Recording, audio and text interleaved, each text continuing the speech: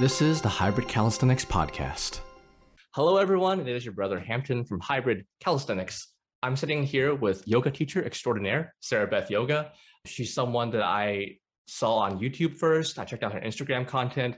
She just seems like a very nice person. And that's really the thing I kind of look for, much more so than fame or notoriety through the podcast is, will this person vibe with my audience and will they vibe with me? Like, can I sit down? Is this someone I would sit down and have coffee with? And that applies to almost anyone, but she just seemed like a nice person. I was like, you know what? This is someone I would be friends with. This is someone that I think my audience would enjoy. And the reason I got a yoga teacher here is because I get asked about things like yoga. And, part of the downside of how my brand has grown is people kind of assume I'm an expert in everything, even though I say all the time I'm not.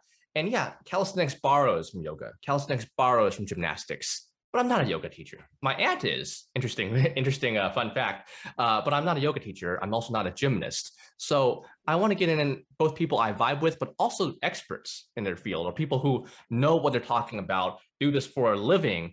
And I want to get those friendly, professional, knowledgeable individuals in front of everyone, hopefully expand their platform. And that's kind of why I want to talk with Sarah today.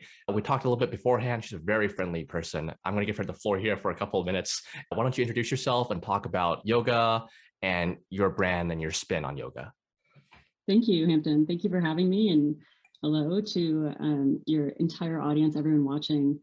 I'm thrilled to be here and I'm thrilled to be talking to you today because I saw you as you were up and coming and then just exploded. And the cool thing to me was that I was like, wow, there was such a gap in the fitness market and you filled it. And that gap was having this like authentic, friendly, warm and welcoming vibe to say, hey, let's do this, but let's progress to it, not just check out what I can do. And it was like the first time that I'd seen something like that in a long time. So I was really happy to see you scale the way that you have in the last year. Thank you. And I'm happy to talk to the people that like you too, because I think that we can share a lot with yoga and calisthenics and how the two can work together and how people can get started in yoga if they're interested. Absolutely. Absolutely. And that's a great point is so I mentioned to Sarah before the conversation and the recording started that we actually have a fair amount of Indian people in our community. Now, before I get too much into it, is yoga from India? Yoga has roots in Hinduism, Buddhism, and Jainism. And you could say yoga is from India. We can thank our Indians for what we have today and what we're practicing today. Absolutely. And I was having a discussion with some people in our Discord yesterday, and they mentioned that the Western world, as much as we have romanticized and popularized yoga, only knows about a small facet of yoga. Can you give me some more information on that as to why that is and what part is romanticized and what part is not as well known to the public? Oh, yeah, absolutely. I mean, they're totally correct when they say that. What we're seeing today in yoga is just one piece of the total of what is yoga. So what we know of yoga is the Yoga Sutras of Patanjali were brought to us in the 20th century and brought to the West in the 20th century. And those Yoga Sutras talked about yoga philosophy, which is the 8 limbs of yoga.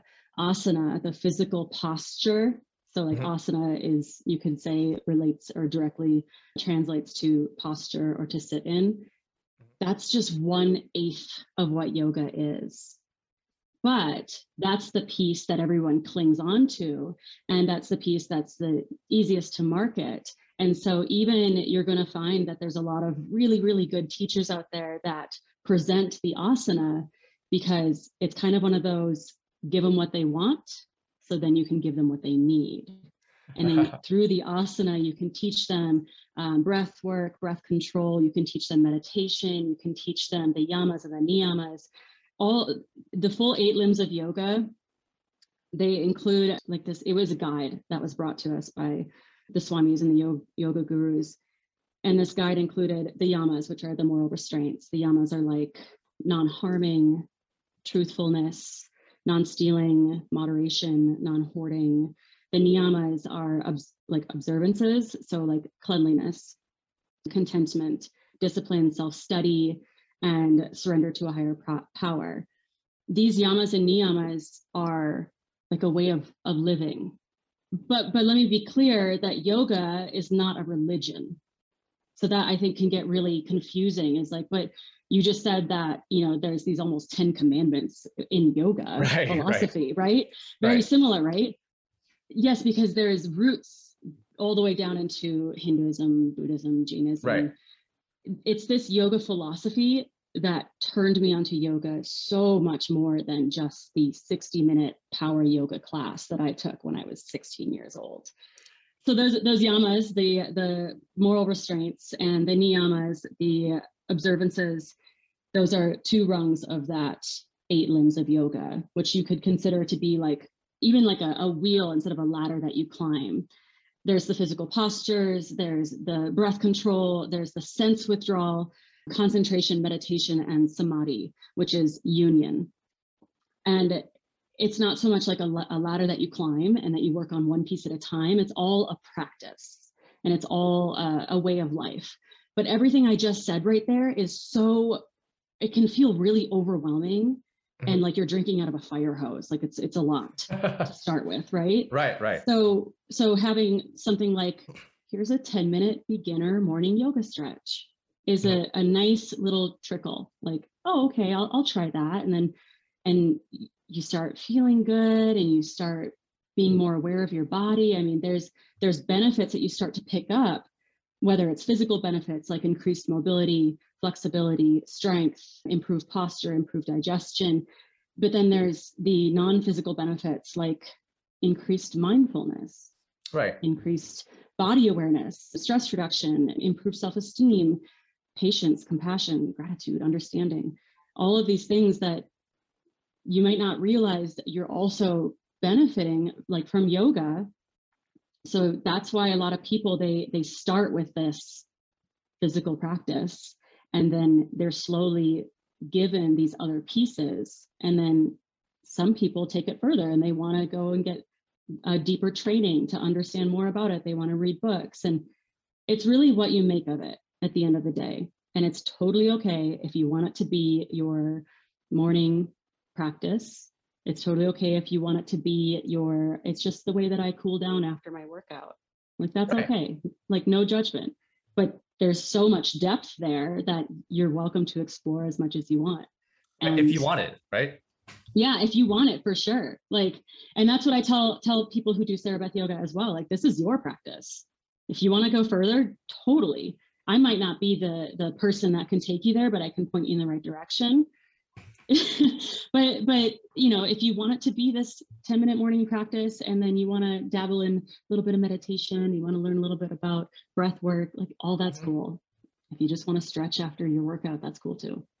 Great. Is there a progression to that? A natural one that's hinted at or mentioned in, I don't know if there's like yoga scriptures or anything, yoga doctrine, where it's you're supposed to start with posture and then breath work and then meditation, or is it supposed to pick and choose? It's funny that you mentioned the word progression, because I feel like in calisthenics that like the mindset is progression, Right. Yeah. And in yoga, there's not so much a mindset of progression as it is it's such a personal practice. And usually, I mean, it's usually not taught through a screen. Okay. It's usually taught teacher to student. And when it got brought to the West, it was like teacher and many students, and then yoga teacher trainings, and then, with corporate and people in gyms and none. I don't believe any of that is wrong. I believe all of it is a way to continue to give people a way to explore this beautiful practice. True. But when it comes to, I mean, like it's almost like it's been so diluted though, that it turns into a personal practice of start where you are. And if where you are is you find yourself at a gym, at a class that your sister drug you to, and like that's where you are. Start there. Right. If you've been doing guided meditations growing up because you had a hard time sleeping, maybe that's where you started, and just start where you are, and then allow yourself to go with the flow of your own intuition and what feels good for you. Right. And I mean, I like that a lot. And just touching upon how yoga it's not a religion, but it has similarities with religion, like in which there are ways you're recommended to behave in life and the things you aspire to. I think people forget how controversial the TV was. That's the thing before smartphones and like how controversial TV was. I think at the time, I'm not Catholic, but my fiance is, and she's mentioned that EWTN, which is the Catholic network, was controversial at the time. I think some religious authorities thought they were against it because I don't want to speak for them, but I think it was like putting yourself on TV was making yourself an idol. People are worshiping you because you're on the screen. Now, televangelists, and I mean, it would be hard to spread a religion if you weren't on some kind of screen somewhere. If you were only in books, you'd probably still exist, but a lot of people wouldn't know who you were. So I think Mother Angelica, I believe, was the one who said, no, we're going to do EWTN, and she popularized that. And that's one of the reasons why Catholicism is still as dominant as it is. One of the reasons, there's different things. Now, I had a question as you were going through that, and I just wanted to bring it up, even though it was a little bit while back. You mentioned yoga is not a religion. So just to clarify, can anyone of any religion do it? Can you be Christian and do yoga? Can you be Buddhist and do yoga? Can you be Muslim and do yoga? Or is there a particular religion where they seem to not be compatible? So my answer is yes. I believe that you can use yoga to deepen your faith and to deeply connect to your faith. Other people would disagree, and that's okay. I'm not going to argue, especially because that's your own belief. And if your own belief is that you cannot practice yoga and have a faith of a specific kind, like that's your belief and that's fine. I'm not going to push it on you. But I can tell you that I've grown up with experience with a lot of different religions. I grew up with a Muslim family. I grew up with a Catholic family. I grew up with a pagan family. I grew up in a Jewish community. How did that happen? How did you go through so many things? It's just divorced homes and lots of experiences, and having parents that were extremely open to me exploring and trusting that I would eventually find my own way. So I never was pushed in any way, but there was also no fear of me. My friend wanted to take me to Baptist camp. I was like, sure, let's go. Right. And I was just very open to all of it because I had learned very young. My stepmom, one of the coolest people I know, she brought me to a spiritualist church. And he taught me something that I continue to teach people today. So this isn't mine. This is something I learned a long time ago, but it's the white sheet concept. So imagine that between you and this source of light, like a light bulb or something, is this big white sheet. And that white sheet has a bunch of holes in it. And you walk up to the sheet and you put your eye up to one of the holes and you go, oh my God, that is the most beautiful thing I've ever seen. Hampton, come here. Look at that light bulb. I have never seen a light bulb so beautiful. I have to share this with you. Come look at this light bulb. Right. So you walk up and you look at a different hole and you go, oh my gosh, that diamond is radiating. It is gorgeous. Look at that. Amazing. Wow. No, Sarah, come here. No, it's not a light bulb. Come here. It's a diamond. Look at it. And then other people come up. We're all looking, in my mind, and how I was raised, we're all looking at the same thing. And it's breathtaking and it's amazing and it can change your life. But it's just interpreted a little bit differently, no matter how you're looking at it or what hole in the sheet you're looking through. But if you step back, you can start to see this gorgeous, it's all the same. And I really feel like yoga can embody that too, in the sense that we're all connected, we're all one. And so when it comes to religion, that's how I was raised, and that's how I continue to look at it. And that's I'm very welcoming with people and religion. And we have people that practice yoga and use scripture as part of their intention while they practice, or they'll do, faith study in the morning and right after use that as the intention while they're practicing, because yoga can be very meditative.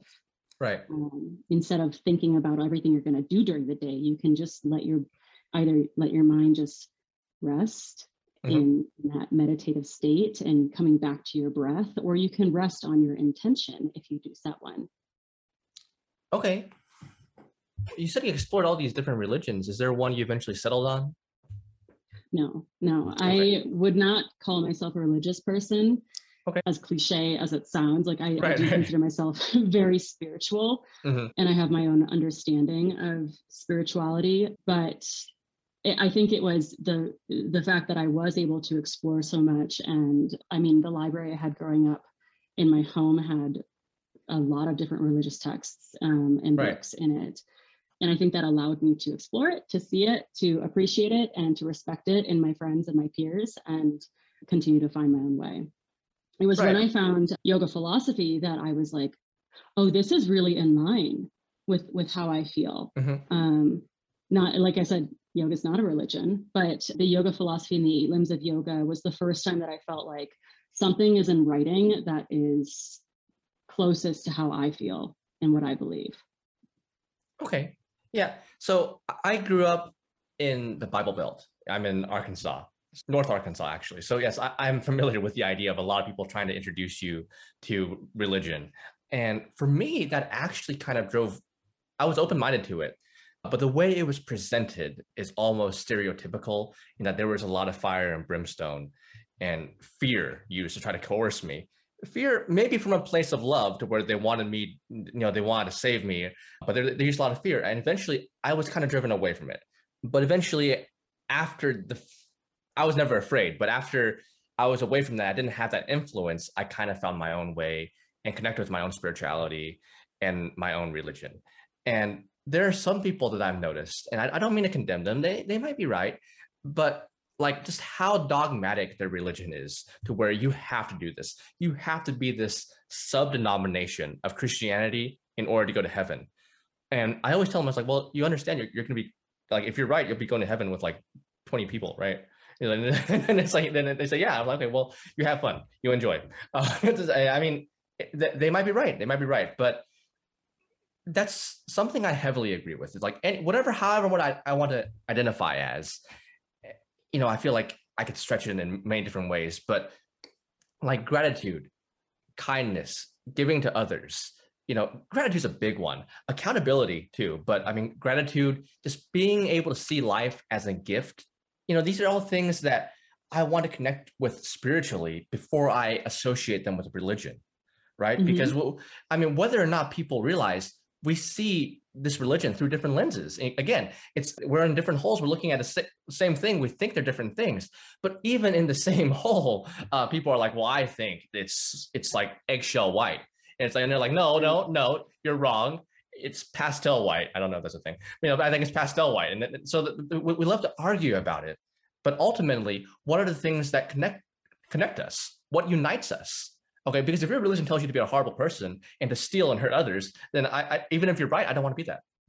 Even if you're right, Mm-hmm. I don't want to be. I don't want to be that way. So absolutely, I just want to echo that if it is, again, I'm not a yoga teacher, but these values to embody, I think they can work with any good religion in the sense that patience, kindness, gratitude. I know these aren't all yoga things, but these things that I'm thinking of and associating with them, I think they can benefit people.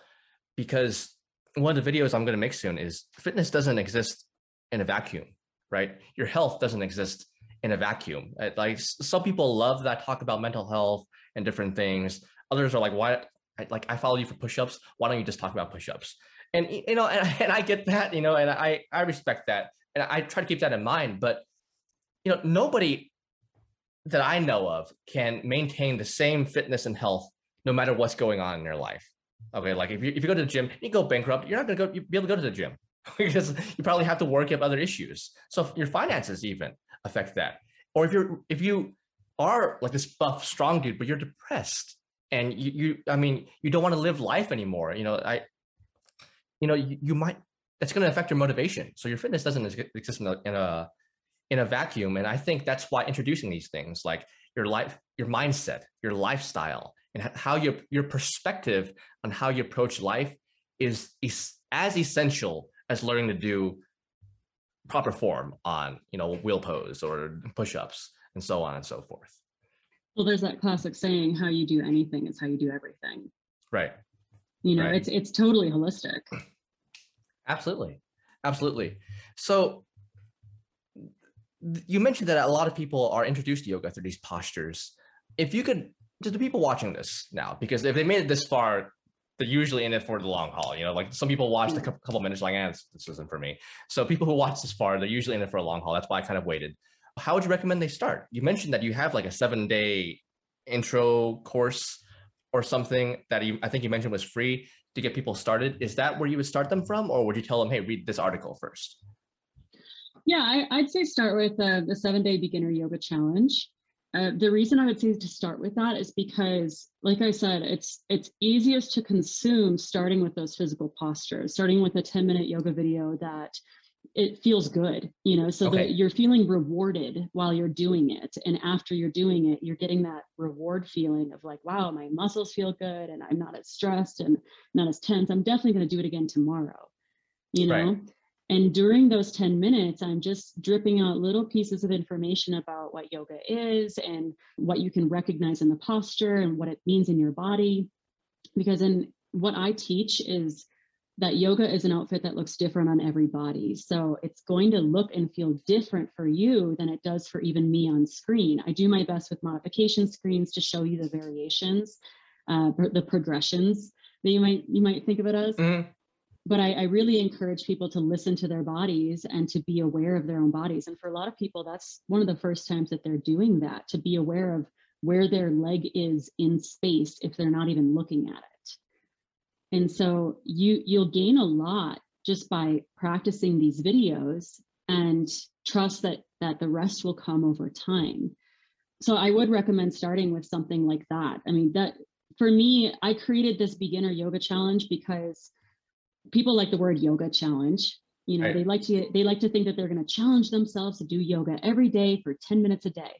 And I like that too. I think that's a great way to start to build the habit. So I created these 10-minute beginner yoga videos, but I started with the idea in mind first. If I'm going to create 10-minute beginner yoga videos for each day of the week, what will I do knowing that on Monday, people are going to want to just stretch out and feel good. But by Saturday, they're going to feel a little bit energized. They want to maybe get some blood flowing. And by Sunday, they're going to want to just like chill and get some deep stretches. Because a lot of times the yoga for beginner keyword on YouTube, the things that you're being served is because of SEO and keywords and people's ability to, you know, to work with the algorithm to make sure that you get this video. But sometimes it's not the right video. So a lot of times yoga for beginners, that keyword is such a hot keyword. It can be placed on videos that not really necessarily for beginners. Right. So I wanted to make this 7-day challenge, these 7 10-minute beginner yoga videos to actually truly be for the absolute beginner. I mean, I'm sitting on props. And the props I brought on screen were like, here are 2 pillows. I'm going to use 2 pillows. And instead of blocks, because not everyone has yoga blocks, here are 2 thick books.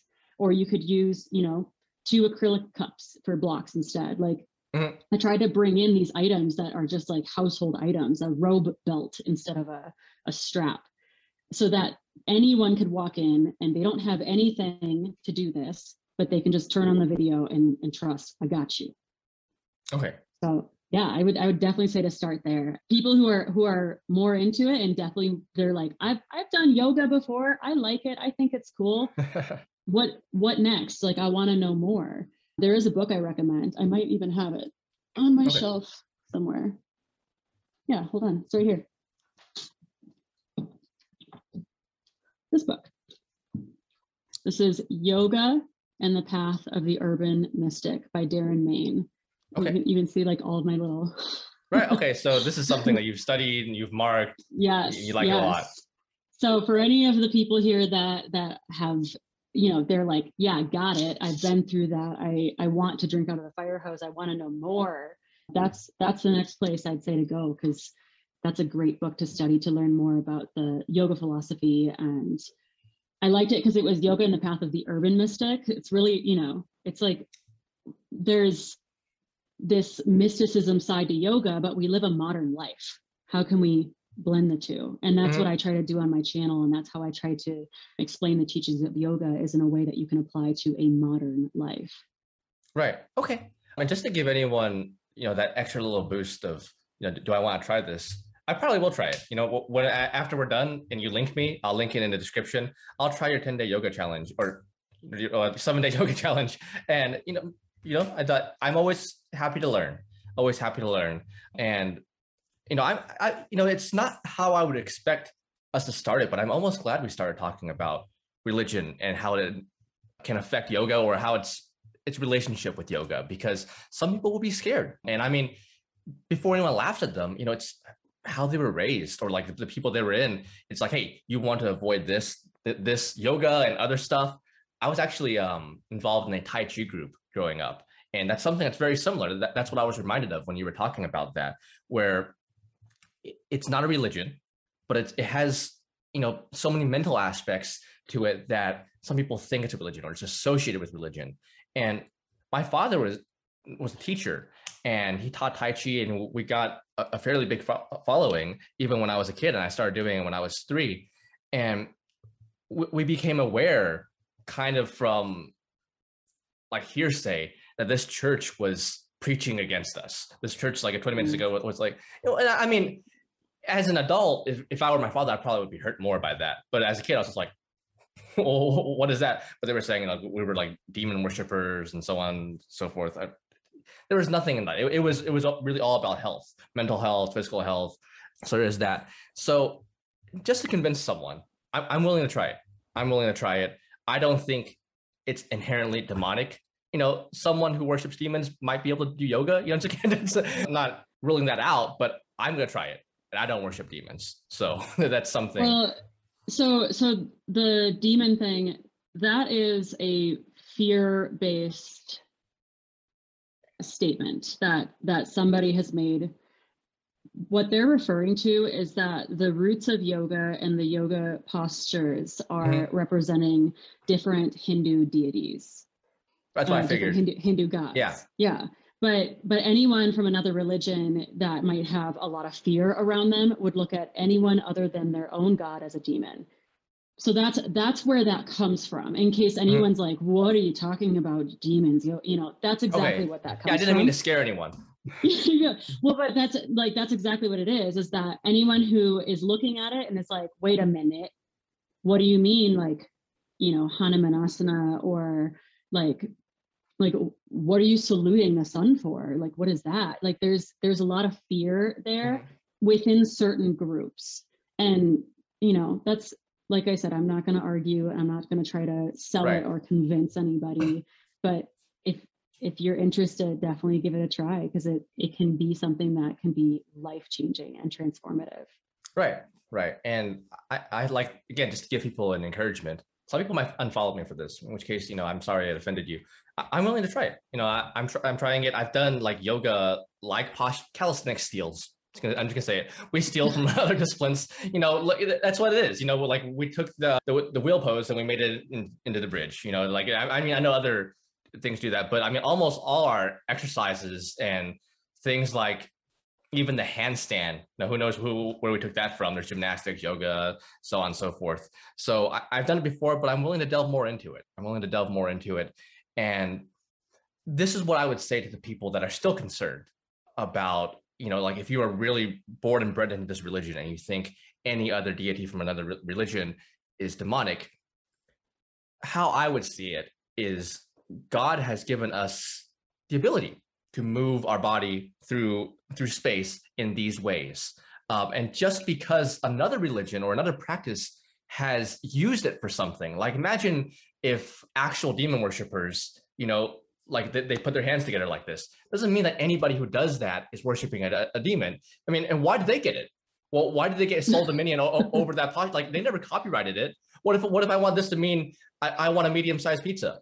Like, well, why do they get the definition of it? So God is giving you the ability to move this. And I think it's really about the intent. Okay. If you're waving your hand, you're smiling and you're thinking bad thoughts, that's probably more evil than someone going through these postures and trying to think good thoughts. That's my opinion. And I'm sure if you disagree, people are very happy to tell me when they disagree. So those are my thoughts on it. You have a big enough audience for that. Right. Well, and that's good. I try to listen to people and I try to respond to them respectfully. To kind of pivot a little bit, let's talk about yoga for athletes. So we talked about yoga for beginners. Let's talk about people who are already somewhat athletic and they want yoga to enhance their performance. Two things I want to touch upon is my friend showed me this app she was doing yoga from a little while ago. And I forget what it was called. It was like Yoga Fit or something like that. And their tagline was, "You're only as old as your spine," or "You're only as young as your spine." Does the yoga, and that was something that kind of surprised me because it's something I've talked about, but I didn't realize was a big aspect of yoga. Is caring for the spine a big part of yoga? The spine is part of the body. Right. And caring for your body is a big part of yoga. It really depends on the teacher and the roots of their knowledge and their teaching. I have a background as a chiropractic assistant and functional movement. So I inject functional movement into my teachings and into the poses, and I borrow little pieces from here and there. Right. So yeah, I mean, your spine is essential, but it's also not like this one piece that we're going to take out and focus on. I've heard that quote before too, and that's a great quote, because once you lose mobility, not just in your spine and your hips and your shoulders, in your body, that's when aging starts to really, starts to go downhill. But you can reverse that by practicing to increase the mobility in your body, get more synovial fluid along that spine and your joints. And so there's definitely like a huge benefit in your physical body, which is again why the postures and the physical practice and the routines, why those are so popular. And if I were to make a yoga video, like 10-minute morning yoga for beginners, a physical routine, and I was going to make a yoga philosophy video or a breathwork video, and I put them both on YouTube at the same time, or the same variables, that physical posture video would just skyrocket, and this one would just hide in the background. But if I injected some of that breath work into this one, that's where I'm like, I'll give you what you want, and then I'll also give you what you need. Yeah, without even knowing. So yeah, that makes a lot of sense. That makes a lot of sense, because when I heard that, I have some friends who are chiropractors, and of course, like, they're all about the spine. And I've done a podcast with a chiropractor before, a couple of them, and they talk about the importance of the spine. How does yoga go hand in hand with chiropractic treatment? Because you worked as a chiropractic assistant before. Can it go hand in hand? Does it do anything to align the spine? And is there anything in particular you can do for that? So I wouldn't make any medical claims. Of course, definitely far out of my expertise. But I would say that definitely that yoga can be very supplementary to a, spine health routine or regimen. When it comes to chiropractic, we found, me and the chiropractor I was working for, and we had a CrossFit instructor in our team as well. And we all worked together, and we found that all of it can work in such a way that, I was teaching yoga up the wall, like where you lie on your back and you put your legs up a wall, and there's different kinds of positions. So it's like a variation of yoga. I was teaching that to heavyweight bodybuilders, like these champs that had a really hard time getting into those positions, but they saw the benefit. The benefit of being able to do a squat up the wall was allowing this he's like world class. It was allowing him to be able to have a better and deeper squat, just in general, because he was training his body to do the same thing, but with a shift in gravity and reducing the amount of strain that was getting put on his joints. You blacked out again, by the way. Right. For our video watchers, as Sarah notes at this moment, my camera did in fact black out. So it overheated, and I turned it on later in the interview, and everything was okay for the rest of the interview, but I'll put a picture of me for the people who are watching this for now.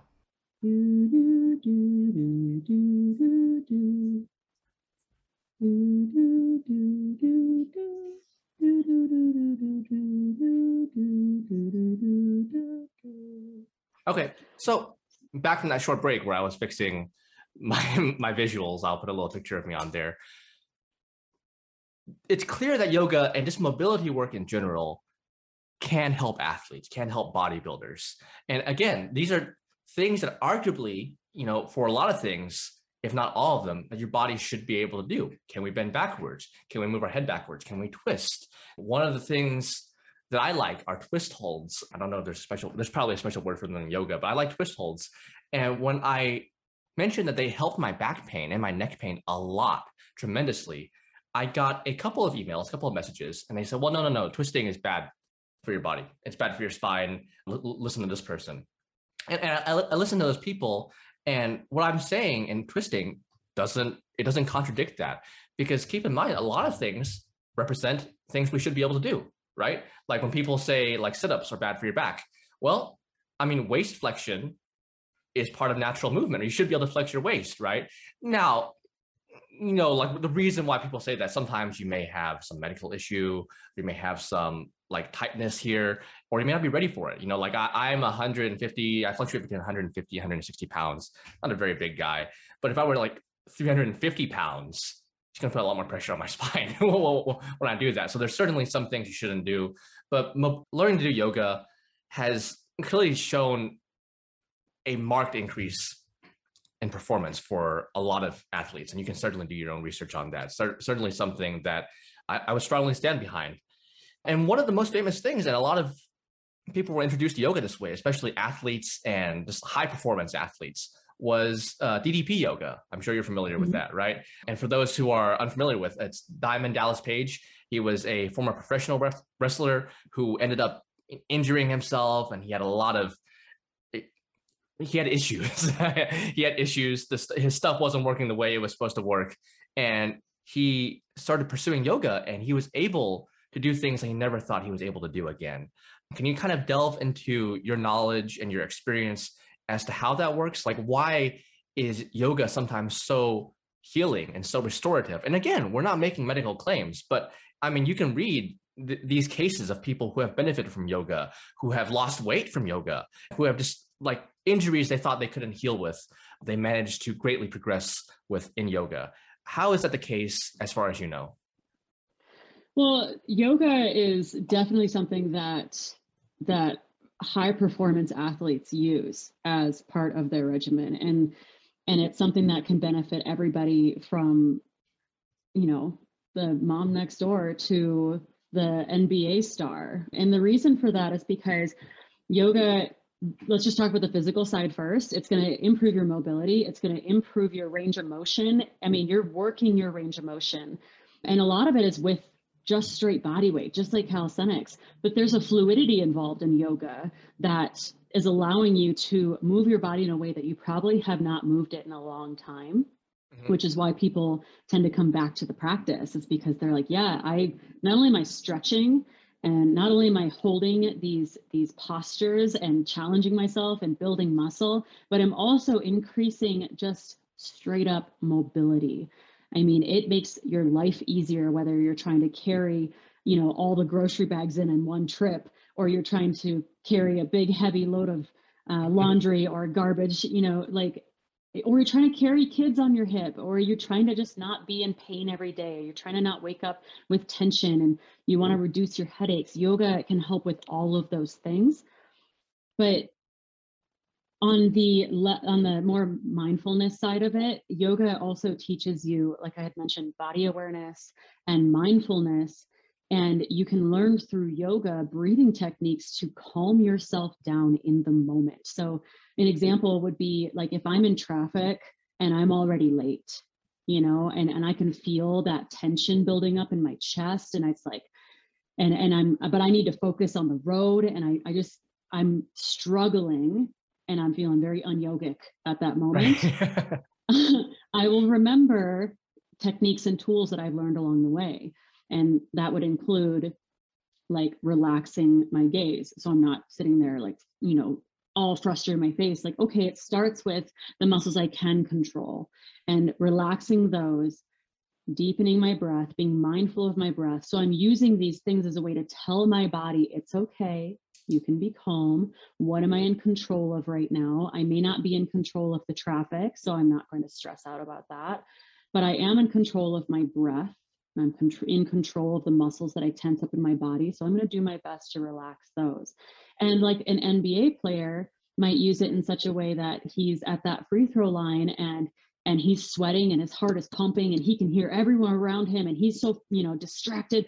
And yoga, or a piece of yoga, has taught him this mindfulness to, okay, take a deep breath, focus, run through the motion. Like you've been through that motion a million times before. Do it in your brain, do it in the body. Right. And be able to tune all that out. And I think that, yes, there's that physical benefit of yoga, and that's how a lot of people are gaining from it. A lot of athletes are gaining from that physical benefit. There's that mental benefit. And then there's just the aspect of rest. A lot of people are so go, go, go. And a lot of athletes, they're working out, training hours and hours a day. And they're doing, the instructed protocol of recovery as well. But yoga is giving a structure to rest and recovery and allowing yourself to go into the yin side. Yes. And when we need that balance. And if you don't give yourself that balance, you're gonna get it. Your body's going to find a way one way or the get other. it. Yeah. Yeah, it's gonna. Yeah. So this is a way that it's actually structured that you can do that. I created a Yoga for Athletes collection. A couple of the videos are on YouTube. Oh, good. Good. I'll link that below. Remind me. Yeah. And for people that don't know me, all of my collections, I wear a different outfit for every collection. So if you like something, if you see that outfit again, it's that exact same collection, just a different video from that same collection, using the same theme, some of the similar postures, the same music. So I'll create 8 videos for one collection. So I have this athlete. That's such a good idea. I should do that. I just wear the same shirt. Well, then you got to buy all the same shirt. I gotta buy. some of the greatest have that. Right. I think that's a good idea. So Yoga for Athletes, definitely check it out. That's something I will also check out. And I think that's a good segue into someone I want to talk about, someone who's become very famous. Wim Hof? Yes. Yes, he was formerly a yoga instructor. He's been on a Joe Rogan podcast. And interestingly enough, as you mentioned, people are usually drawn to the posture stuff. Like you think yoga, and then you're like, what do you think? Most people think either a logo or they think, I don't know what the most famous one is, down dog, up dog, one of those. Okay, but he actually popularized breath work, among other things. Can you give some, and he talks a lot about his breath work, of course, he has a lot of free content about it, but can you give some insight as a yoga instructor into what he's doing and how it applies to yoga? Oh, I mean, he's definitely doing yoga. It's just not what everyone thinks of as yoga, because everyone thinks that yoga is that physical practice, but yoga is as much as it's meditation, it's breath work, it's all of it. But like we said at the very beginning, when people think yoga, they think physical postures. And if physical postures aren't there, then what is it? It's all yoga. I don't know. I mean, the breath work that he is producing and providing and marketing, it's amazing the way he's doing it. Right. And the people that he is able to reach that otherwise wouldn't have been reached by like me or other yoga teachers or even gurus or swamis. So it's really cool when people can take aspects, whether or not what he's teaching right now in his words is yoga. That's up to him, and that's up to the people that are practicing the breath work. But we've done Wim Hof here. My husband did like a whole program with like Wim Hof program, and cool. Yeah, like the cold showers and like all of that. Right. And it's just, I love it. I love growing and learning in every way. And I love that people can have that access to more tools and techniques that can help them grow or evolve, or just something they can keep in their back pocket. Right. They need it. Right. And I love that too. And the reason I segued from that into professional athletes into this is because there is the aspect of yoga, where it's like you're relaxing, it's gratitude and postures, but kind of in the back of the public mind, there's also a connection that people read somewhere or they heard an interview where yoga allows you to do what things that were previously thought to be superhuman, right? Like Wim Hof stings, nothing crazy, but I mean like staying under ice and not letting his core temperature drop, holding his breath for a long time. Even away from Wim Hof, there are some people who I think like walked on fire or something. Can you give some light into that? Is that how that works? And is that part of yoga, or is some of that just myth? I mean, so I walked on fire at a Tony Robbins event. It wasn't, I didn't consider it what we were doing to be yoga, but definitely there are some very similar aspects there. I mean, there was some breath work. There was like, we were like chanting like, yes, yes, or cool mas, cool mas, cool mas. It was like 2 a.m, and there was like, all of these like hot coals and lines, and there were people ready to help you. And you had to get yourself in state to do it. And if you weren't in state, you weren't ready to do it. And you would have gotten burned. Right. And so they had people at the front of the hot coal line looking at you to see, are you in state? And if not, they'd turn you around. But like, you're in state, you're going, yes, yes. And you're just like vibing, and there's so much like adrenaline and serotonin and just like oxygen in your system from doing that kind of just chanting and getting yourself physically and mentally in state that like we did it. I walked on fire, and I was like, did it hurt? Oh gosh. No. Were you burned at all? No. Right. I think it was like, it was at least, I think it was like 25 feet of hot That's pretty coals, far. like red hot coals. Mm-hmm. But like I said, I wouldn't say that your yoga practice is going to make you magical or mystical and be able to do these unrealistic or like inhuman things, but you can get there if you want to. If that's your practice, you can do what Wim Hof is doing. You can learn how to hold your breath for 3 minutes, or you can learn how to get yourself in state to do those kinds of things. But that's not really the yoga I teach. And that's mostly like not the yoga that people practice either. But it's, for some people, it's a really fun, thing to work your way towards. Right. Well, I mean, I think as a guy, I'm drawn towards that. What is the, because I mean, this is a common enough thing that I'm sure it's been studied. There's probably some like scientist reacts to this. What is the explanation behind why we can do that without burning our feet? Do you know, or do you have you did it, so do you have like a guess as to why it is? I mean, I cannot recite like scientific facts or tell you or cite like sources, things like that. My husband is such a sponge for that he can like hold it and then like produce it right when you ask for it. And I'm the one that's like, like once I learn something and I use it and it's like, it's gone again, Fair. So we could probably do some research and answer that scientifically, but I'm in no place to answer that scientifically. Well, no, and I mean, the reason why I don't mind talking about that is because I've heard about that before. It's been done before. And you've done it before. I think it's been shown that at least some of the time, it's not a trick. It's not just painted red. It's actually, you can actually feel the heat. So, if someone's listening to this and they're wondering, and I'll look it up afterwards, we'll look up like why someone can do that. Because surely there's an explanation for it. And I'd be curious. But you mentioned that's not the kind of yoga that you teach. What are the types of yoga and what do you teach? Oh, so there are a lot of different styles of yoga out there, especially because there's several different schools of yoga. And so of the many different types of yoga and styles of yoga out there, I actually have a video that does explain this. I was first trained in power vinyasa yoga. So, and that kind of has a root with like Baron Baptiste and Johnny Kest. And my first training was through Core Power Yoga, which I think many people would be familiar with in the US. Okay. And so that's what I was first trained, and that was what I was first teaching. And then from there, I was receiving additional trainings in Yin Yoga, Hatha Yoga. And Hatha Yoga is kind of this umbrella term in general. So it's confusing when someone says, this is the style of yoga. It's Hatha Yoga. It's all Hatha Yoga. So that's just something that's going to be confusing from the start, and has been even for me.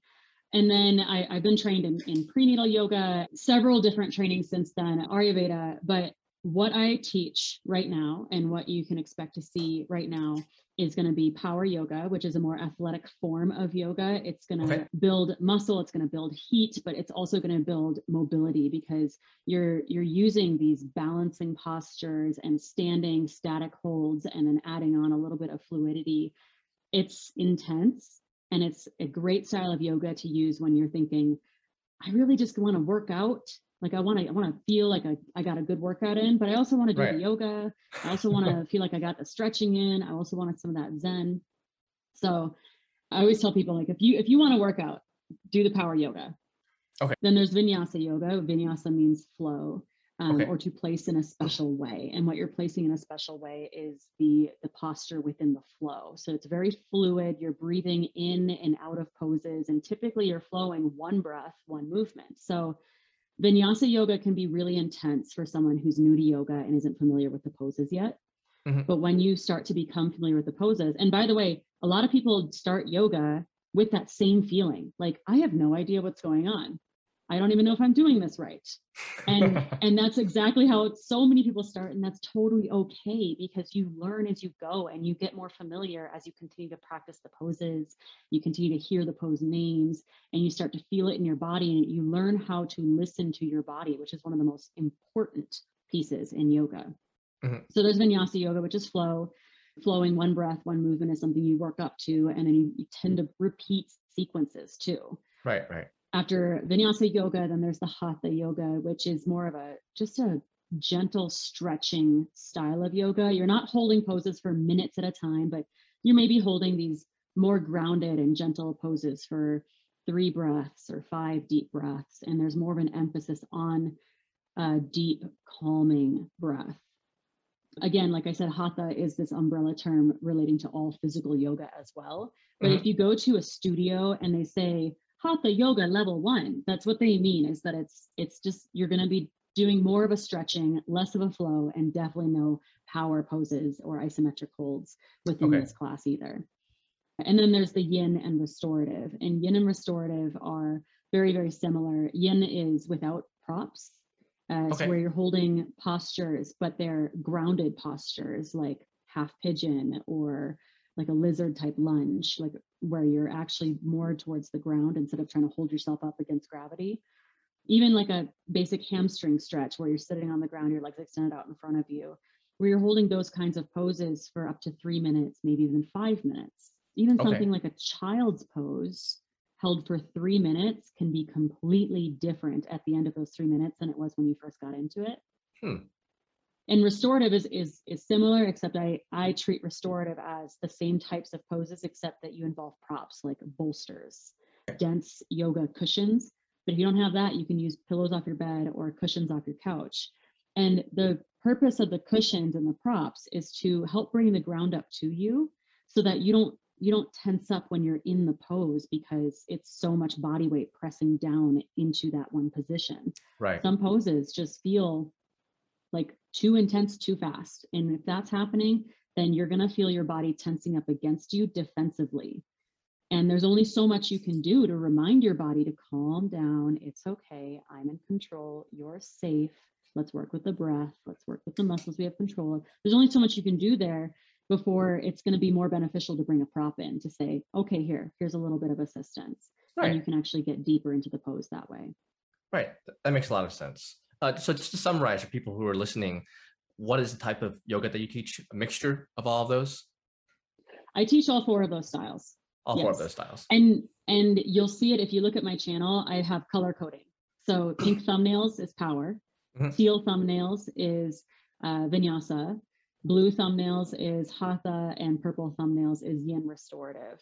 And like when I do calendars, like I'll even color code the calendars so you know what's coming. You're so organized. I need to be so organized. I need people asking for stuff like that for my stuff, and I'm usually the designer, video editor, everything, the camera person for my stuff, so I get behind. But when I see that, I'm like, oh, that's such a good idea. Color coding, such a simple thing that I need to do on. So I need to do more in. So that inspires me. Thank you. Well, you know what though? When you can allow yourself to outsource the things that you don't absolutely need to do, you open up your space for being able to do the things that would amplify the artist within you. Mm-hmm. Like this is what I usually share with people is the color coding that I have. I These like that a lot. top 4 are what is on YouTube, and then the bottom 2 are what I include in the Sarah Beth Yoga app, which is a private membership outside of YouTube. And so this allows people to really understand what they're looking at and what they can expect. But back in the day, I used to do everything, and I hit a wall, and I was like, I couldn't even organize my content properly behind the scenes. I couldn't even tell you what music was in what video because I was so overwhelmed just trying to get the next thing out. But now I have a team, a producer, a videographer, an editor, and that allows me to really focus on those kinds of things. Right. Well, and we'll talk about why this is relevant and why I'm talking about this in just a moment. But that's something that I will expand in, especially towards the later part of this year and especially into 2022, because I recognize that before I did what I do now, I was into design. I did design work, web design, print design. So I make no claims that I'm like especially talented at it, but I am very picky. The reason I did it is because I have a very specific vision, and this is what I want. And one of the things when people ask me, what do you want for this design? I tell them, I recognize that, hey, I want this kind of color. I realize communication is important, but what I really want to tell them is just blow my mind. I want something that I look at, I go, whoa, that's amazing. Obviously it's subjective. So it's something that I want to expand in. But what I'm going to do, I think, is as I release some creative control, because I don't want, I recognize that I can't do everything, even if I would like to. I'm going to try to give some more guidelines and be patient with people, and recognize that, yes, I could spend 100 hours over the course of a year teaching them what I want and helping them develop their skills if they're new to this. And then they can just leave me, but you know what? We empowered them, and I hope they're happy. And that's kind of what I want to touch upon. How much time do we have left? You said you had a couple of hours. I just want to respect your time. Yeah, I've got 45 minutes left. Okay, I got 45 minutes. And I want to bring something up because talking to my community, we've talked a lot about yoga, but talking to my community, what I've realized is as people watch these podcasts, as people watch these videos, or even before I did YouTube or any kind of social media, as I watched videos, as I was the consumer, there was this thought that I didn't realize so many people shared is, I want to do this. I'm inspired by this. I want to do something similar. You have like 1 million and a hefty million of followers on YouTube, and several 100,000, I think, across social media, of course. What if someone wants to do what you do? What if someone is already a yoga instructor, knows most of the stuff that you've talked about or similar things, and they want to expand? Can you talk a little bit about your journey as to how you televangelized yoga pretty much? Yeah, so my husband actually spent the last 1.5 or 2 years coaching people to do exactly this. Okay. Especially because of the lockdown, a lot of people, their studios shut down. They weren't able to do what they were good at anymore, which was teaching in person. So they wanted to turn to online. Right. And so he helped a lot of people go online. He's actually the strategist behind Sarah Beth Yoga. What's his name real quick so people know? Leland, Leland. Okay, so people can find him if they want his services? Yeah, I mean, they could just email like my support email and ask for him. He's actually shifting from a hard focus on yoga just to consulting in general, because he's worked with like sneaker aficionados and pro bowlers and right and real estate guys. And for him, it's really fun when he can go and like explore these other realms as well. But point is that if you can teach to a room of people, you can teach online. And the thing that stops people a lot of times is, well, there's a couple of things. One of them would be the awkwardness of looking into a camera and teaching at nothing and talking to nothing. And then sometimes people just get stuck looking at themselves, and then they start to pick apart themselves, and they're like, oh, I don't look good on camera today, I'm not going to do this. But it's like, no one's going to get on this YouTube video and click on it and be like, oh, she looks good, I'm going to watch this because I just want to look at her face all day. I mean, maybe there's a couple of people that are like that, but people are they're going to continue watching, and they're going to stick around because of how you made them feel and because of how they relate to you. So when you're authentic and you're real and you're raw and you're relatable, you're going to find people that are looking for that. So you don't have to be this like perfect representation of what you think you need to be. I mean, I'm a yoga teacher and I like getting my nails done. you know, Right. and I like wearing like athletic clothes, and I like to look nice on camera, especially because I shoot in front of a million lights on a white backdrop. So I have to wear HD makeup so I don't look Right. like a Right. zombie on screen, you know? But anyone could look at that. And I've had people comment saying like, oh, you wear makeup? Oh, so not yoga. And it's like, really? Is that how you read it in your mind when you read that comment? It's like, so not yoga. Right, so much sass. But it's just funny to me because it's like, isn't like judging others not yoga? Like, Right. this is me, this is my practice, this is what I'm sharing. And if it's not working for you, that's fine, because there's other amazing humans also sharing the same thing and their version of it.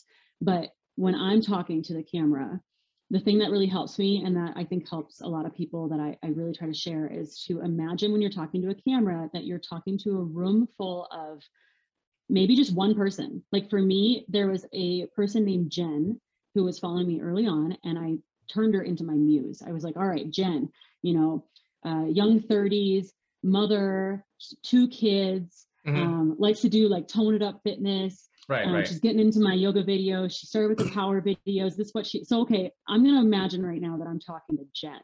And all of a sudden I would just animate, because it was like, I'm making this video for Jen, I'm talking to Jen. And then I would add more people to my little room. Great idea. You know? Yeah, absolutely. So, that's that you know, it's so we talked a little bit before this podcast, but I didn't mention this part.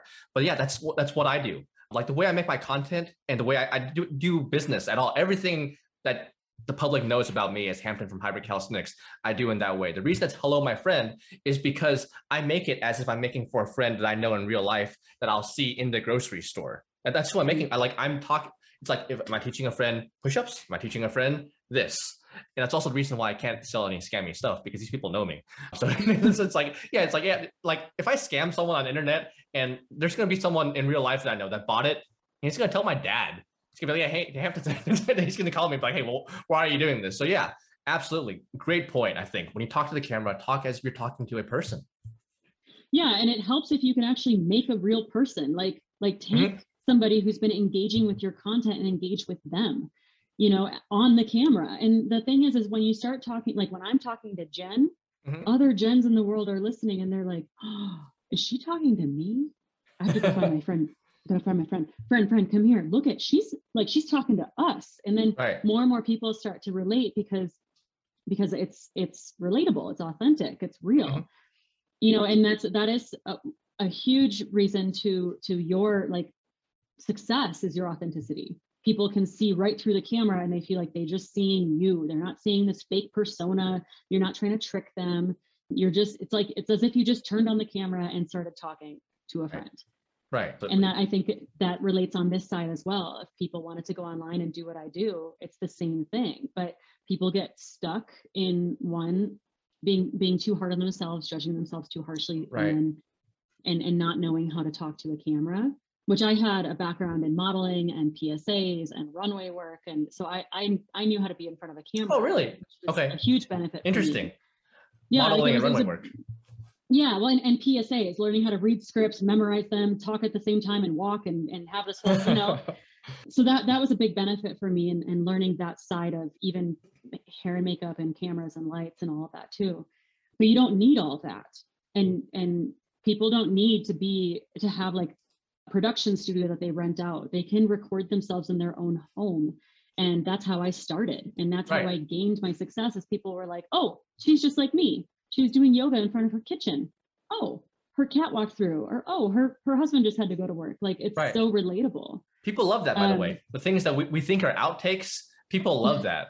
You know, when I'm like, oh, it's like there's been like a hair in my face the entire time. Well, sorry, the information doesn't change. The yoga posture you're teaching doesn't change because there's a smudge on your face. So yeah, absolutely. Yeah. And the other thing I think that people really struggle with is imposter syndrome, which that's not going to go away. You know, you can be 1 million subscribers deep and you can still experience imposter syndrome. It's just something that you learn to recognize, and you learn to contain. Like, oh, okay, like I still go through that. Who am I to have a platform this big and to talk to people about this? Like, I'm not like the yoga expert. I don't want people to look at me like that. And then I remind myself, I'm not the yoga expert, and I'm not pretending to be.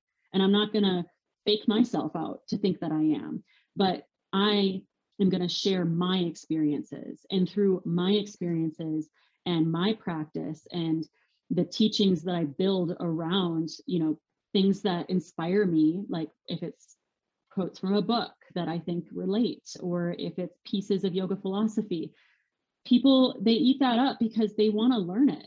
And they might want to learn it from many people, or they might just want to learn it from you because like you're real to them and you relate to them and they understand all that, like everything we just talked about. So it's not about being the expert and the person, just it's about being you, and you can't be an imposter version of yourself. Exactly.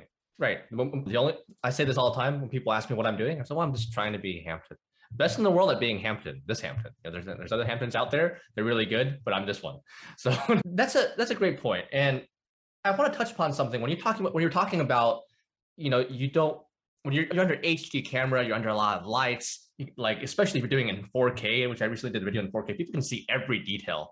Like it was hot outside and like I could see the beads of sweat on my forehead. Okay. Mm-hmm. But I still posted anyway. I'm like, whatever. I'm still saying this. Don't look at me while I'm talking. Just like, this is a video where you just where you don't look. Do you think, and I already kind of suspect the answer to this, do you think there is a higher expectation for females to look perfect on camera? That's an interesting question. I mean, I think that maybe there's a high expectation in life. Right. Do you feel pressure? Do you feel pressure from it? I was just about to say that I don't think that's only for females, though. I think men also have a different set of expectations. And I think that having the internet, and especially lately in the last several years, what has happened to social media with Instagram being this, like, it just has to be the perfect picture and the perfect lifestyle and and now everyone's using filters and, and it's becoming this, like, everyone's looking at everyone else being like, can we just have some real finally? Like everyone's looking the same and there's Facetune for video now. And, it's getting ridiculous. But even before all that was a thing, it was still like, magazines had cover models and cover models would work out all year long and cut so that they could be that image for that one shot. But then after that shot, they went and lived their life and they don't look like that anymore. You know what I mean? Exactly. Like, I think that's always been around. Okay. And I think for me, I don't think that it's been a negative pressure for me. Okay. I think it's been a positive influence because it gives me a reason to take care of myself more than like it gives me more motivation. Right. Something you choose to do. Something you choose to do as opposed to being forced to do, in your opinion. Yeah. Yeah, absolutely. I wouldn't do it if I was forced to do it. I enjoy makeup. I enjoy being on camera and thinking about, like, how can I wear my hair for this one and my makeup and the outfits and like how all that coordinates, because that's the artist part of me. Right. It's going to be thinking about all that, and I enjoy it. But I hired a personal trainer last year. I don't think I would have ever done that if I wasn't a public persona. Interesting. And to me, it was like, it was a benefit of the fact that I have the means that I can do that now. And that I, so I love it. It's a fun place to be. I feel very fortunate that I have an additional motivation. At the same time, I have fluctuated like 40 pounds in my career twice, getting pregnant and then postpartum, getting pregnant and then postpartum. And that was a really great process for me to go through publicly, because I had talked about it a lot on Instagram at the time, and it's in Instagram stories under postpartum, where I talked about that kind of, this body is very different than the body that I knew prior, and learning to love that body or accept that body, or even just recognize that this is what the body looks like after it has a baby. Right. And this, because I remember the first time I saw it was Emily Sky Fitness. She posted a story of what her stomach looked like a month after having a baby. And I was like, finally, thank you. Because all I ever see is like the bounce back. And it gave me, that is what gave me these unrealistic expectations, was people who were and there are a very, very small percentage of women who can bounce back like that. Their body type is just maybe built in such a way, or their core is built in such a way that that is realistic to them, but it's not realistic to most women. And that was the time when I struggled, but I did it publicly. And I showed up on camera with extra weight because I was like, I'm not going to just like hide. It's real. It's real. Right. Yeah. Right. Unfortunately, my content is evergreen. So any video you click on, you wouldn't know where I am in my journey. You'd just be like, why was she super thin in this video? That was 10 years ago. And why is she, Well, when you have a kid, you put on some weight, and then as you get old, yeah. So like people change, absolutely. Yeah. And it's one thing that I mentioned just for people watching. You never really know if a video is going to blow up. So if you're sitting on your bed, make your bed. Because it could be seen by the entire internet. You never know. So do keep that, like, don't have overly high expectations of yourselves. Be real, but I mean, you can make your bed. You can do that.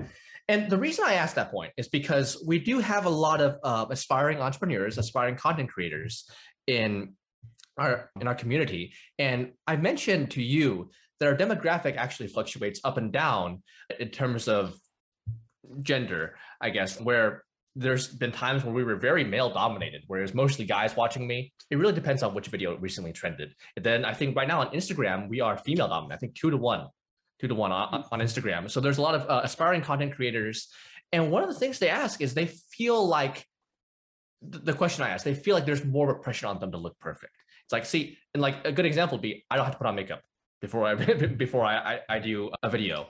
And I think in their minds, it's more okay to the world if I look imperfect as opposed to them looking imperfect as a woman. What would you say to them?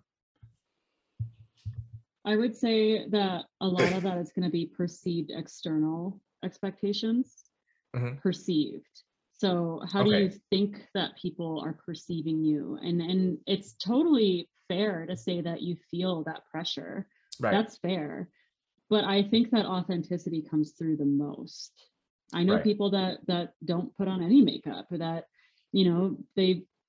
they're not as concerned about the aesthetic side of it, and it doesn't matter to them, and they just want their message to go out there. And yes, there is a benefit in having a nice aesthetic to deliver the message, but sometimes it's really like we said before, the authenticity.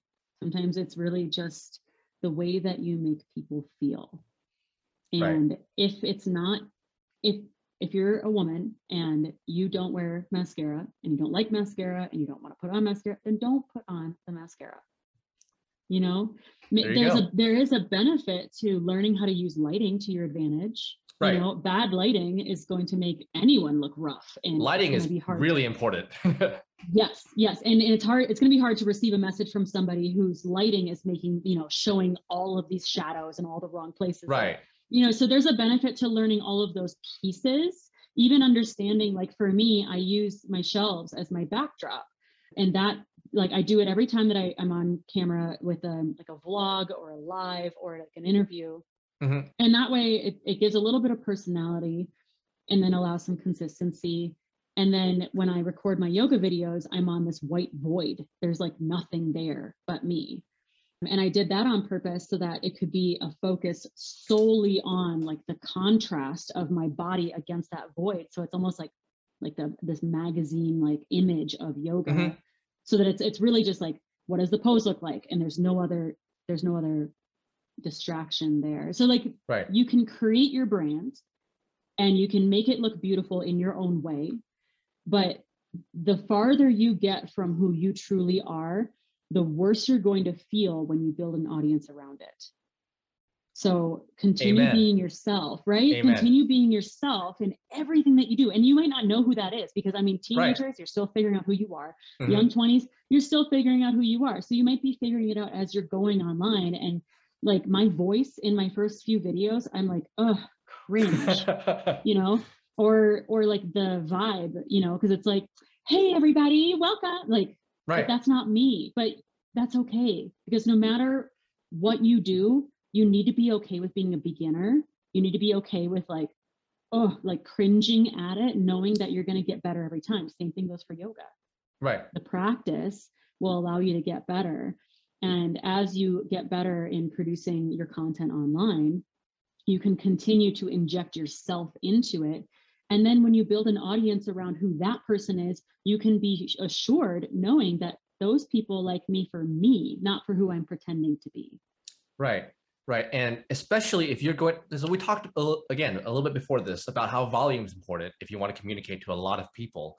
And like all the stuff you're going to have to do, if you're going to do this for the long haul, you're not here to like be here for 6 months, make $1 million and leave. If you're here for the long haul, the real sustainable way to do that is to be yourself, because you're not always going to be able to manufacture that character all the time, especially think about every live you do. If you're huge and you're like the biggest YouTuber on the planet, the interviews you do on CNN, interviews you do on MSNBC, are you going to be able to manufacture that character all the time? The answer really is no. In my opinion, it's no. And it's going to be so exhausting. You're going to have a mental breakdown. You're going to have a mental breakdown. And the benefit to those people who said, oh my gosh, I'm going to have so many mistakes doing this. The benefit of that is everyone thinks it's tough because you have to start from zero. It's actually a benefit because not that many people are watching. Okay, when you make a mistake, 5 people saw that. You can delete the video later if you want. Okay, if you were given 5 million followers and you had to make your first video, then lots of people see that mistake, and then those people, they might see the mistake and they might unfollow you. But well, we're done. So people who are given a huge following at the beginning, sometimes it's kind of like winning the lottery, right? It doesn't work that great. And that leads me into this point that I want to talk about, because I know some people are thinking this. I try to communicate with a lot of people. I know they're thinking this. We talked about the expectations we have to be authentic, but to try to be perfect, but it's better to be authentic. Some people are watching this and they think, that's easy for you to say. You're a runway model. You're gorgeous. Like people who think this, like, or you're thin. I'm not any of those things. People who think that, male, female, or whatever gender, they're looking at us and they're thinking, well, it's easy to say that when you're privileged, when you have this privilege of being what society might perceive as attractive. What would you say to those people? Do you think that attractiveness is a key factor in whether or not you're successful in this kind of field? I definitely believe that there is such a thing as a pretty privilege. And I think that is something that has been an advantage or a benefit to my channel's growth. Absolutely. Okay. When I entered yoga teacher training, I was shifting in a place in my mind where I thought all I had going for me was my looks. I didn't think I had anything else. Yeah, I had a pretty low self-esteem. I didn't think that I was smart by any means. I loved math. I mean, I really enjoyed calculus, but that was like this nerdy side of me that I was just like, at least I'm pretty. Like, I thought that's all I had going for me. And there was a time in modeling that's what I used to build a career. Right. And then I felt so empty. And I really did not like the life I was living, waking up at weird hours to drive to shop in BC, to do my own makeup, to be on camera, to like model some fancy ass, like, watch and right. Like, and I've done really awesome photo shoots too, like with Lifetime Fitness and with Kevin Love and like with Target, but it just turned into this thing that I was like, man, like I'm not in control of my life. I'm not in control of what I'm producing. I think I've always been happy. Okay, cool, good. Yeah, I've learned how to. I learned how to have happiness and how to be happy and grateful even when I had nothing. That's awesome. And so that is something I did have. But when I first entered yoga teacher training, I really had a very low self-esteem. And it's funny because, going on camera, that was my first thought, was that people are going to realize I know nothing, or what if I am as dumb as I think I am, or because I had such a low self-esteem at the time. Right. So yes, I think that there is such a thing as a pretty privilege, but I don't think that somebody who doesn't consider themselves beautiful, which by the way, everyone is beautiful. Bodies are beautiful. Amen. People are beautiful. Yeah. Right. There's and with that being said, there's also this kind of like primped up version of pretty. Right. And aesthetically pleasing and traditionally accepted as beautiful, I guess. Yeah, and there's also trends and fads. Right, exactly. And we can get into body positivity because like body types all had their time. and, it's so and we'll fast. all continue to have their time again, right? So fast. Even since I was a kid, we're like, you and I aren't really even that old, but like we think about the size of butts has already changed. Like the preference has changed so much. When I was a kid, it was, I think you wanted small butts, and then it was big butts, and then it was like curvy butts, and then it's going up. People used to cry if you told them they had a big butt. Okay, now if you don't tell them that, they're crying. Okay, that happened within 15 years. That's not a whole lot. So these people who are hurting themselves to conform to the norm, guys or girls or whomever, by the time you conform to that, it might have changed, or it might have changed again. So just keep that in mind. It's your body. You can do whatever you want. But keep in mind that the norm you're trying to conform to, it might change by the time you're done with that. That norm, by the way, that trendy norm is a part of this marketing that is used to sell you something. It's used to tell you that there's something wrong with you, something broken, that, oh my gosh, look at this product right here, only 5 payments of $9.95 plus shipping and handling will fix. We'll fix that problem for you. Really, so it's like we spend too much time looking at screens and comparing ourselves and our bodies and our aesthetic to something else that's different from us. Right. And that can be this trap that makes you think that you're not pretty enough, or you're not good enough, or you're not smart enough, or you're not fit enough, or you're not flexible enough, or you're not, blank enough, whatever that is. Absolutely. Absolutely. And I think, I don't know, like it's going to be hard to convince people about this, depending on the person who I'm talking to, because, again, we're talking to a large amount of people. If it was one person, I would frame my statement a little bit differently. But in every way that I'm disadvantaged, whatever ways those might be, like financially or however, I want to prove to people, there's part of a chip on my shoulder. I want to prove that we can win. Because I know it's not like my own ego, but people like me. I want to prove that we can win. One of the things I tell people, because I'm just putting this out there because some people may not, they like all the things you said about attractiveness and pretty privilege and everything. This is what I'll say. Sarah Beth was a runway model. Hampton from Hybrid Calisthenics was never a runway model. Okay, I don't think I could have been a model. I think I have what I would call a reverse halo effect, where people think I'm better looking than I am because I'm nice to them, because I'm kind to them. But if you actually look at some old photos of me, like definitely not like the ones who are not touched up, the ones just like old Facebook profile pictures, I consider myself a pretty average looking person. But people, and I recorded with a front camera on my phone, okay? And people, I still connect to those people, okay? And you look at the original comments from when I first started trending, okay, none of that was, this is just if you think I'm attractive. Some people might be like, Hampton, I think you're the ugliest person in the world. You're friendly. I watch you because of that. That's fine. I respect your opinion, but people who think, no, you have to be attractive, because there are people who think this. And when I'm talking to the aspiring entrepreneurs, you have to be attractive to be successful. I don't think that's true, because once again, everyone is beautiful, and being able to recognize people as beautiful, seeing people and the potential they have as beautiful is a tremendous impact on your life. Being able to see other people for the beauty and the potential they have is going to improve your life so much. And it's also highly subjective. There's someone out there who finds you beautiful the way you are right now. Well, so the thing is if you were trying to promote yourself on a platform that is purely aesthetic, then maybe that's the problem. Maybe you're trying to put yourself on Instagram where everyone is like tweaked and pinched and snatched to the nines. Right. And that's not the right place to be, I think, in any place of mental health. But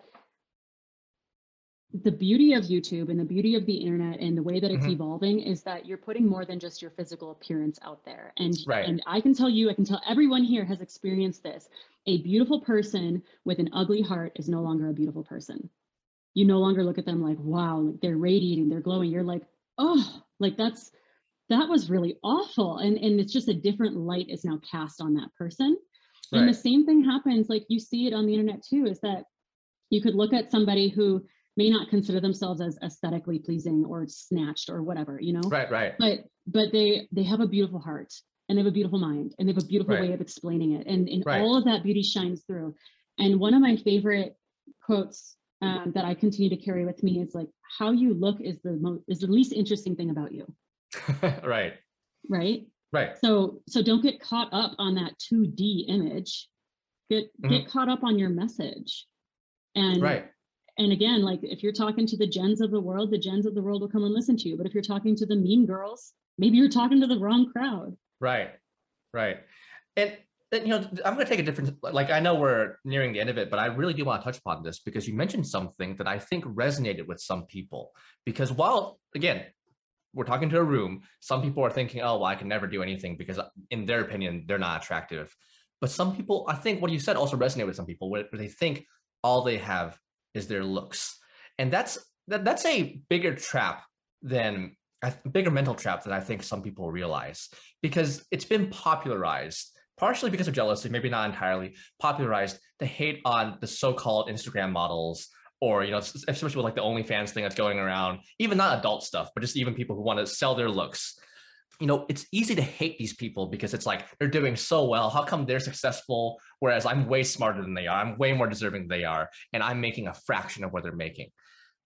You know, I'm not refuting that necessarily, but I would try to have some compassion for those people, you know, because I mean, I'm not going to speak for all of them, but I know some of them are thinking or have realized at some point that what they have is their looks, in their opinion. You know, they could have so much more. You know, Barbie, the OnlyFans model, could also be Barbie the engineer, you know, or Barbie the motivational speaker.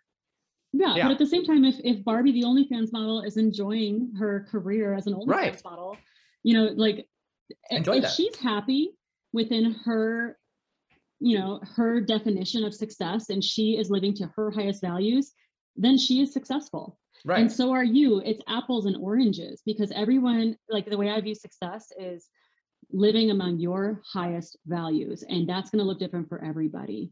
Mm-hmm. And so when you take something like, you know, comparing what you're doing here to what this other person's doing there, and being like upset about it, you can't compare those things. Right. Right. You know, and go on. The feeling that all you have going for you is your looks, that comes from a background of trauma. I talk about this on my Instagram quite often. Every Valentine's Day, there's a post that I put out to talk about domestic abuse, but that was something that stemmed from trauma, and you know, quite a few men and women have experienced similar kinds of trauma, whether it's sexual trauma or domestic abuse, that they get to this place where they don't even love themselves anymore. They don't know how to pick themselves up. They don't know how to heal or become their own self. And so that's kind of that place that I kind of blossomed out of. Right. And I really hope to reach those people with my yoga and the impact that I can make. There you go. World. You know, there you go. Yeah, that's like the macro message that you have. Like there's the postures and the breath work and everything. But after you have people's attention, what do you want to tell them? And that's one of the messages you want to deliver. And I think that's very powerful. And I think I would, you know, once again, to content creators, entrepreneurs, you know, what kind of message do you want to deliver? I've interviewed some strongmen before. And one of the reasons for them doing what they do, like old time strongmen, is they did feats of strength. And then when they had people's attention, they delivered a motivational message.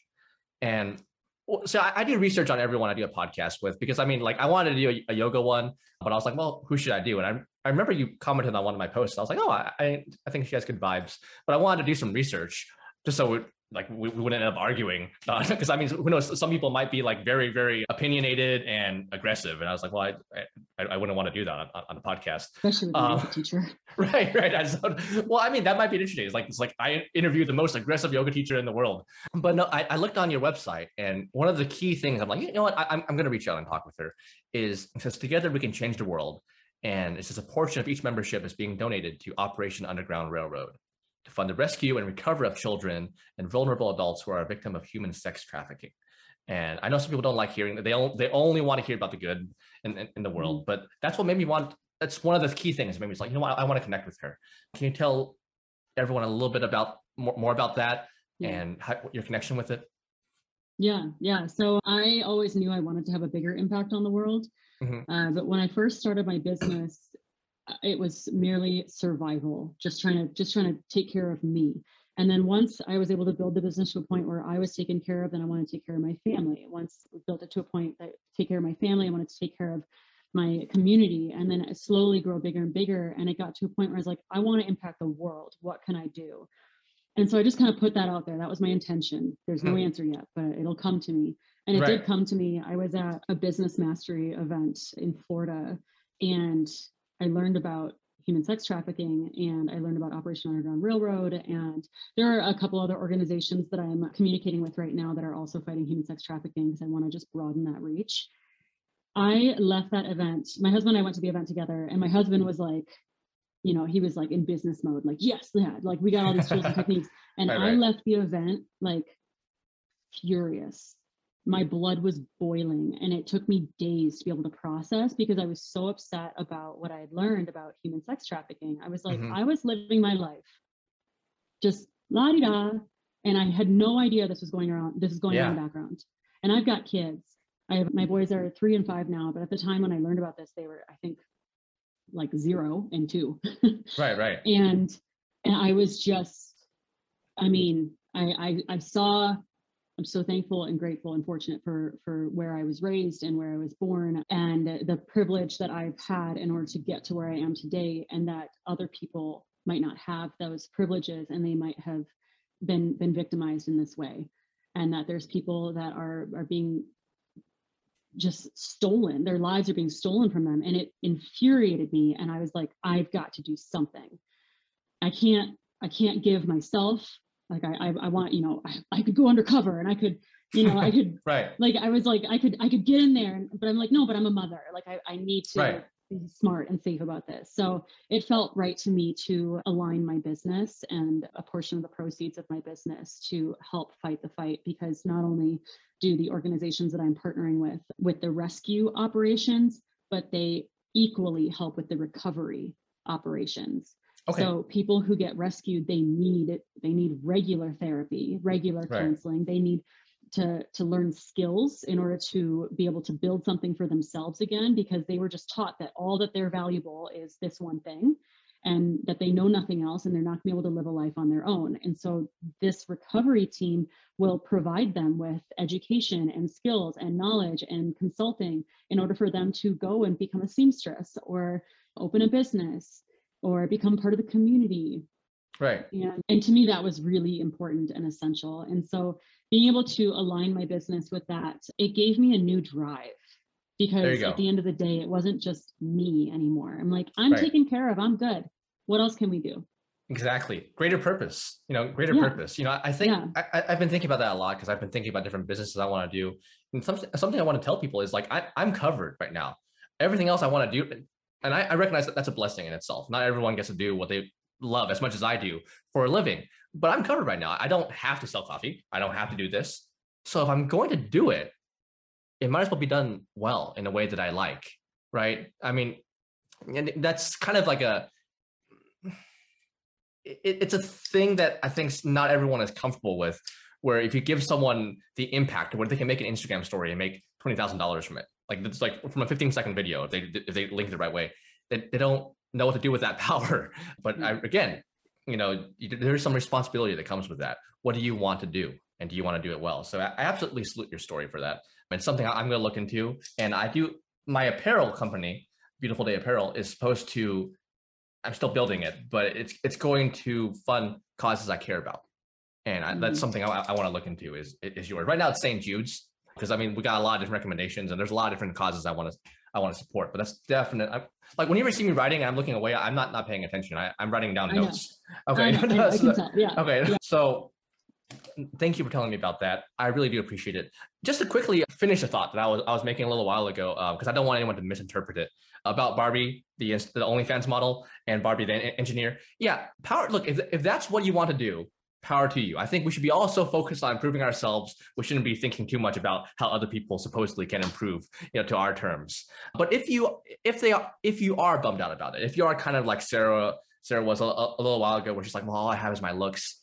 You don't know that, and it's probably not true. There's so much you can develop, so much you can explore. And just to finish the point I had before that, is it's very easy to hate people we perceive as successful. Like we think like, well, this person sells a picture of their face, and they get $10,000, where I work for an entire year for that.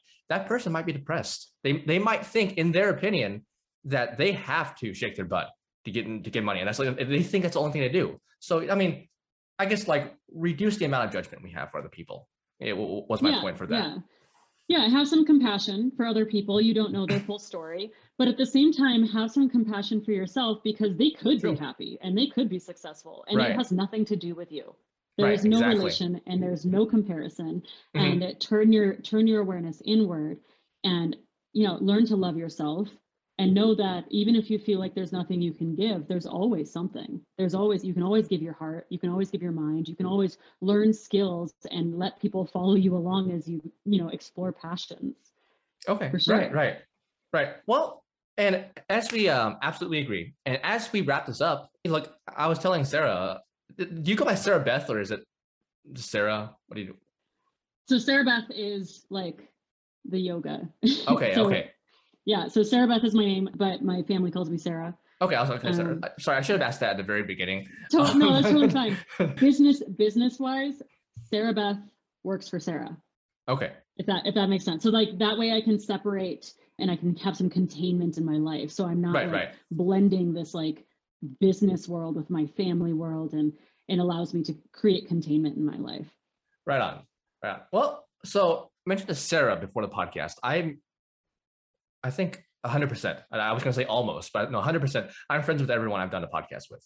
So, and I want to try to give to my friends. Like there's like a give mode and a take mode, and I usually try to be in give mode. So, I like your message. I like what you're doing. What do you think I can do to help you in your journey, not only as a content creator, but as in what do you want in life? I want to look into Operation Underground Railroad and other causes, and like there might be at some point where we can collaborate. And do something like that. But what else can I do? What else can I give? I think just like companionship and having camaraderie and being able to communicate with each other behind the scenes. I think that's really massive. We were talking about it before, just the ability to be able to email each other and be like, hey, have you ever worked with this company before? Right. Like they don't expect that we're talking to each other. But the fact that, because me and the other like big yoga teachers, we all do this. We're all friends behind the scenes, and we all like hold each other up. And just knowing that there's no competition here. No. Success is an abundant resource. It's a collaboration. So let's all help each other. Yeah. So, I mean, this is awesome. I'm so happy to be here to talk to you and to build this friendship with you and your audience. And anyone in your audience that is interested in yoga, I would definitely recommend to check out the 7-day beginner yoga challenge for 10-minute beginner yoga videos for each day of the week. And there is one question I saw that was asked a few times in the post you put on your tab. And that question was people asking about, how do I marry my yoga practice and my calisthenics practice? And I want to answer that real quick. And you should probably put timestamps on this video. Yes, I will. People are going to be like, I watched an hour and 49 minutes just to get to this point. But for trying to have a calisthenics practice and a yoga practice at the same time, there's a couple of ways you can do it. One, you can use yoga as your cool down. So you can use calisthenics to build yourself up, to get your blood flowing, to feel great. And then you can use your yoga practice as your way to kind of stretch it out and cool it down and get some fluidity and mobility into your muscles and joints. So that's one way to do it. Another way to do it would be to have yoga on your off days. So calisthenics, Monday, Wednesday, Friday, yoga, Tuesday, Thursday, Saturday, maybe Sunday. But when people think of yoga, I think that a lot of people assume that it has to be 60 minutes, like all or nothing. If I don't get my hour-long class in, then like not even worth it. And that's not true whatsoever. I always say that even 5 minutes of yoga a day is better for you than 1 hour once a week. Okay. Small amounts of yoga more frequently is going to benefit you way more than a lot of yoga all at once. So that's why I like this 10-minute, yoga video a day for the beginner challenge, because then you can do your calisthenics and you can have little pieces of yoga in between. You're going to feel good. You're going to benefit. You're going to get those physical benefits we talked about. You're going to get those mental and mindful and emotional benefits that we talked about. And you're going to build a habit, most importantly, of self-care, whether it's meditation or yoga or calisthenics. So that's what I would recommend when people are trying to think of like, what do I do and how do I do it? And if you're really being technical about it, if your calisthenics practice was full body, look for a full body yoga practice after that. If your calisthenics practice was lower body, look for a lower body stretching practice after that. same thing, upper body, match those kinds of things so that you're treating your body with this love and respect as you go. Beautiful. I like that a lot. So final stretch, red carpet. Anything you're working on? Anything you want to promote? We'll put your social handles down here, but anything you want to drive people towards, what should they check out beyond the things we already mentioned? I would just love for people to check out that beginner yoga challenge that we mentioned. That's linked below. My YouTube channel, I upload to that once a month, recently, twice a month. I'm adding to the app about 8 videos every month and a whole new calendar, like a month-long daily yoga calendar, almost every single month that we follow together as a community. So if you really want to get into it and you want to find like a yoga family, a community, I recommend joining us there in the Sarah Beth Yoga app. You can also go to my website to get more information about that or to join us there. Right now, what I'm working on is a chair yoga collection. I have so much yoga out there. I've got like 600 yoga videos. Okay. At what point is that enough? Never. So I more. To start creating, yes, right. At one point, I want to start creating this kind of complete journey. And I'm seeing gaps. And one of the gaps would be chair yoga. I've got people that are like, I would love for my mom to be able to do yoga with me, but it should really benefit from doing chair yoga. So there's a lot of reasons why chair yoga would be beneficial for a lot of people, like desk workers, seniors, total beginners, people with low mobility, or just somebody that wants to feel good, but not use as much of their energy to do so. Right. So I'm building out this chair yoga routine and a whole collection of routines, like chair yoga for headaches, for your lower body, for posture. And I'm going to put a couple of the videos on YouTube as well. We're going to put some eye strain stuff in there. So one of my members asked for some eye strain yoga. And I was like, brilliant, because people who sit at chairs and computers all day tend to have a lot of eye strain. And so we'll use a couple of techniques to help reduce eye strain at the end of that practice. And you can expect to see that come out in a few months. I actually record like 2 or 3 times a year in batches. Okay. So when I'm talking about something, you're going to see it months later. Wow. Yeah. But what's coming out in like what you're going to see next would be probably my collection, which is half power, half yin videos. So the first half of the video is power. Second half of the video is yin. So like the yang is what's going to warm you up and the yin is what's going to cool you down at the end.